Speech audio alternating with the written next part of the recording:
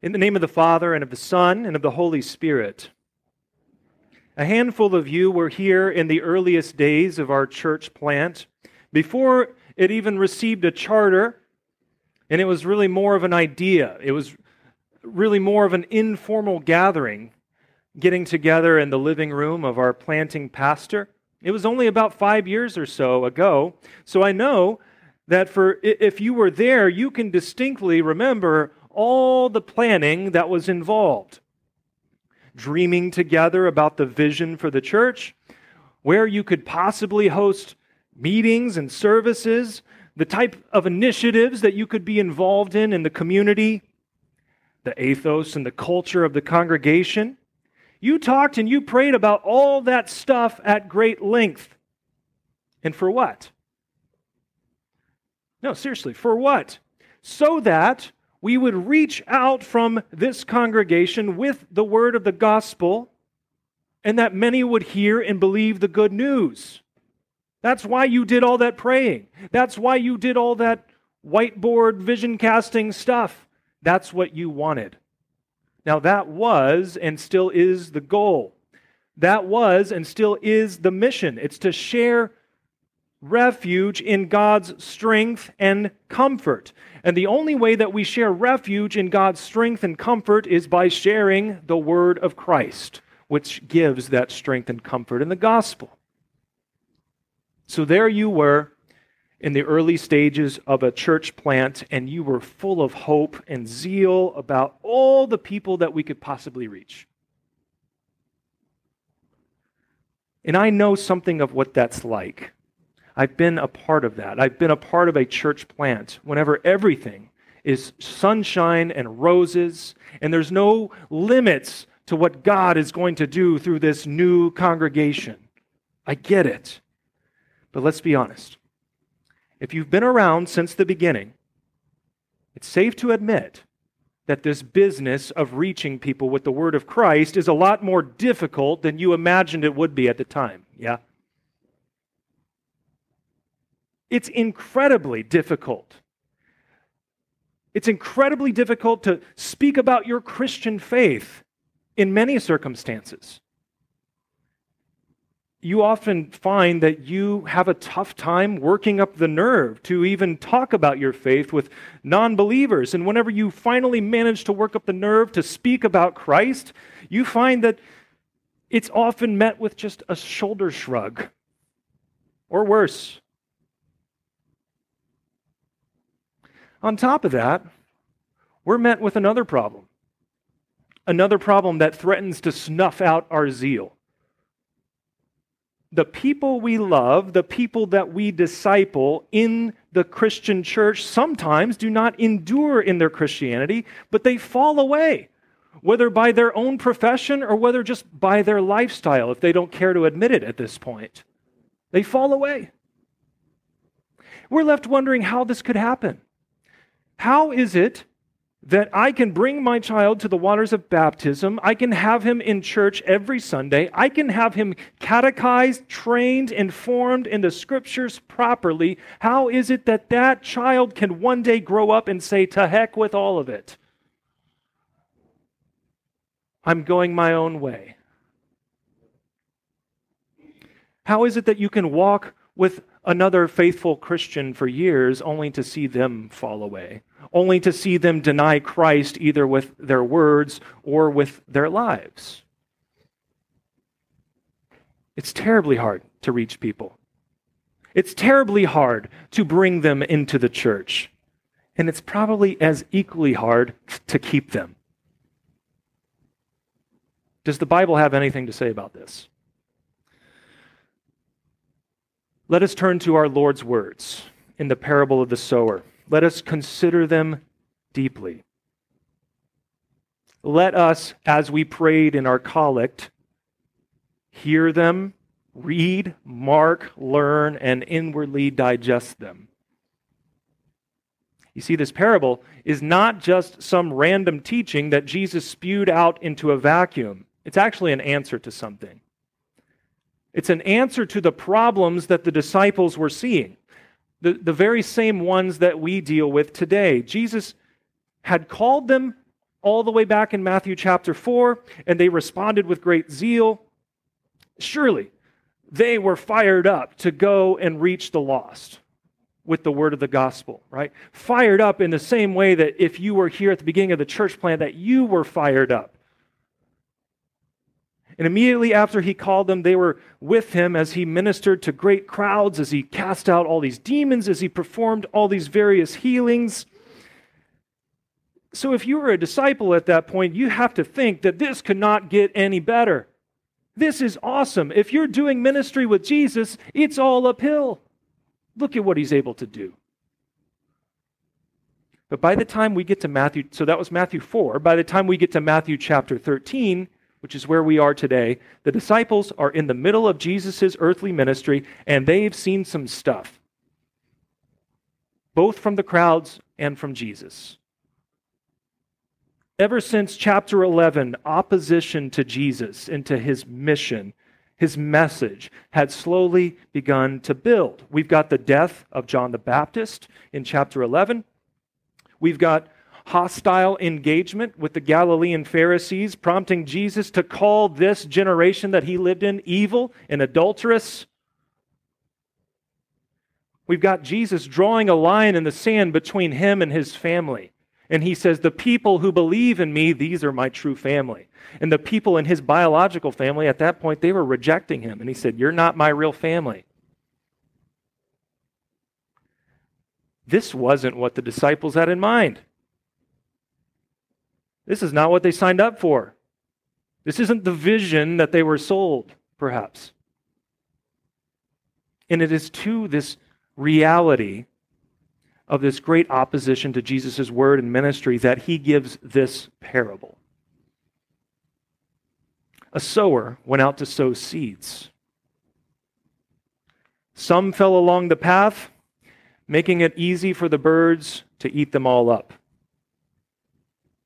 Jesus decodes all this stuff for us. I love it when he does that. I don't like it whenever he doesn't tell us what the parable means. I like it when he does, right? You're probably on the same page with me. But he decodes it. He says that this is whenever the hearer of God's word doesn't understand, and then the devil comes and snatches it away. Some of the seeds fell on stony ground where they sprouted, but then the sun burnt them all up as they couldn't gain deep roots. In this case, the hearer received God's word with joy, but was not rooted enough in God's word so that when hardship came with the Christian life, they bailed. Some fell among thorns, which choked out the plant as it grew. This is whenever the hearer receives the word, but the cares and the riches of this world choke out the word, or choke out faith, I should say. But some fell on good soil and began to grow. And in due season, it produced a harvest 30, 60, or 100-fold. This is the one who hears the word and understands it. This is why we pray in our collect, let us read, mark, learn, and inwardly digest this word. So Jesus' ministry, the ministry that he called his disciples into and to do alongside him, was laborious. It was hard work. It was hard work so much that you often see Jesus withdraw from the crowds completely just to pray and to rest. And we're talking about the Son of God here, the Son of God who can do stuff that you and I can't do. But even he got tired from this work. Jesus told 4 of them, whenever he called them, 4 of his disciples, that they would be fishers of men. He told them this while they were still holding their nets. In other words, he wasn't calling them to something easier. He said, that labor that you're doing, it's going to be like that. Commercial fishing in those days, it was hard work. Commercial fishing right now is hard work. Can I get a witness? You ever watch those shows and stuff? You know, I went on a deep sea fishing one time, and it was the worst day of my life. I'll tell you about that some other time. But So the catch that Jesus gave them on that day, that was a miraculous one. It's a miracle for the sake of getting their attention, to say, hey, I'm the Son of God. I've come, and I'm calling you to discipleship. But that catch, that wasn't going to be the norm. Jesus was teaching them in this parable a sobering truth. The reign of God, His rule over all things, as it comes to us through the word of the gospel, is often met with resistance. The reign of God is often met with resistance, even among those who've received it. So the disciples were seeing the growing hostility. They saw men such as the Pharisees reject Jesus' word outright. They saw people follow Jesus for a time only to fall away. John 6 talks about how the crowds, whenever they heard Jesus' difficult teaching, they turned away from him. They would go on later to see one of their own brothers, Judas, fall away. What was going on? Why wasn't it working out the way that they had surely hoped? We're faced with the same problems today. We see constant rejection of God's word. And it usually comes in the form of not outright hostility, but in more of a despising of God's word. So it's very seldom that you have somebody just kind of take up arms and try to fight you about God's word. It's usually met with a despising. We're taught under the third commandment in our catechism that we should fear and love God so that we do not despise preaching or his word, but hold it sacred and gladly hear and learn it. What is that despising? The despising there is not talking about hatred as we think about it, like opposition. The despising is just to consider it unimportant. It just means plain old indifference. To consider something so unimportant as to not garner your attention.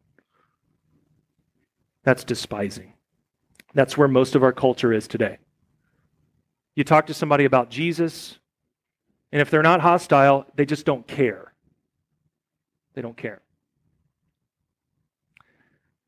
Moreover, we've got the problem of people in our own church falling away from within our own ranks.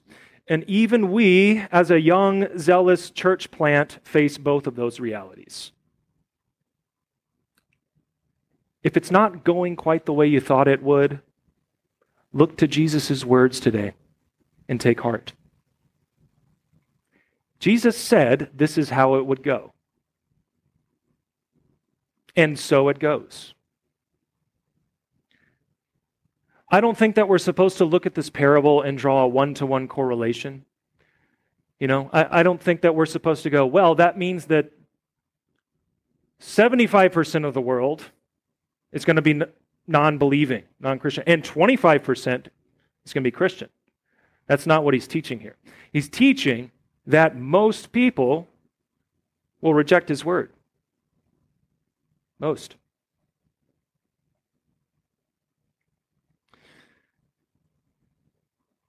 Most will reject his word, but then there's that wonderful good news there at the end that we'll miss if we're not careful. Some will bear fruit. Some will hear. Some will receive the word. Some will endure.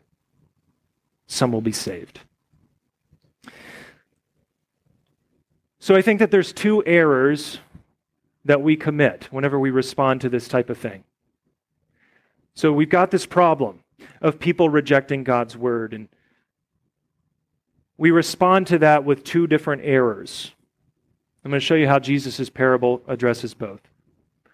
The first error that we commit is that we despair.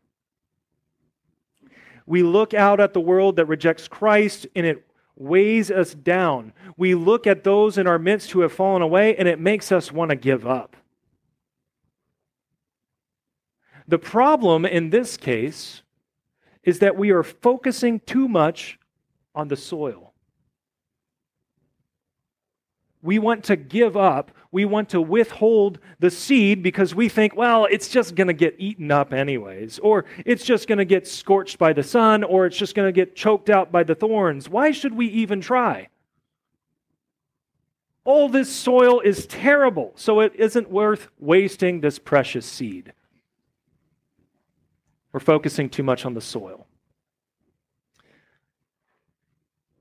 The second error we make is in godless innovation, where we try to reach our neighbors with the gospel and we end up giving them something other than the gospel. Or we avoid preaching the full counsel of God's word because we're worried about who it might offend. What are we focusing on in this case? So in the first case, we're focusing too much on the soil. In this case, we're looking at the seed and we're saying, oh, the seed is not up to the task.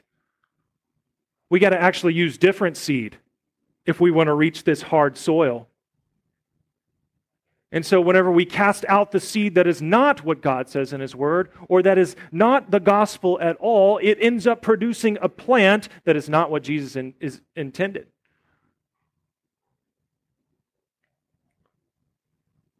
Somehow we think that we need something that takes much more easily to the soil.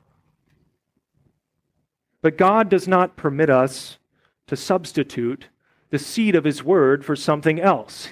He said in our Old Testament reading today, He said, "My word shall accomplish that which I purpose, and it shall succeed for the thing which I send it."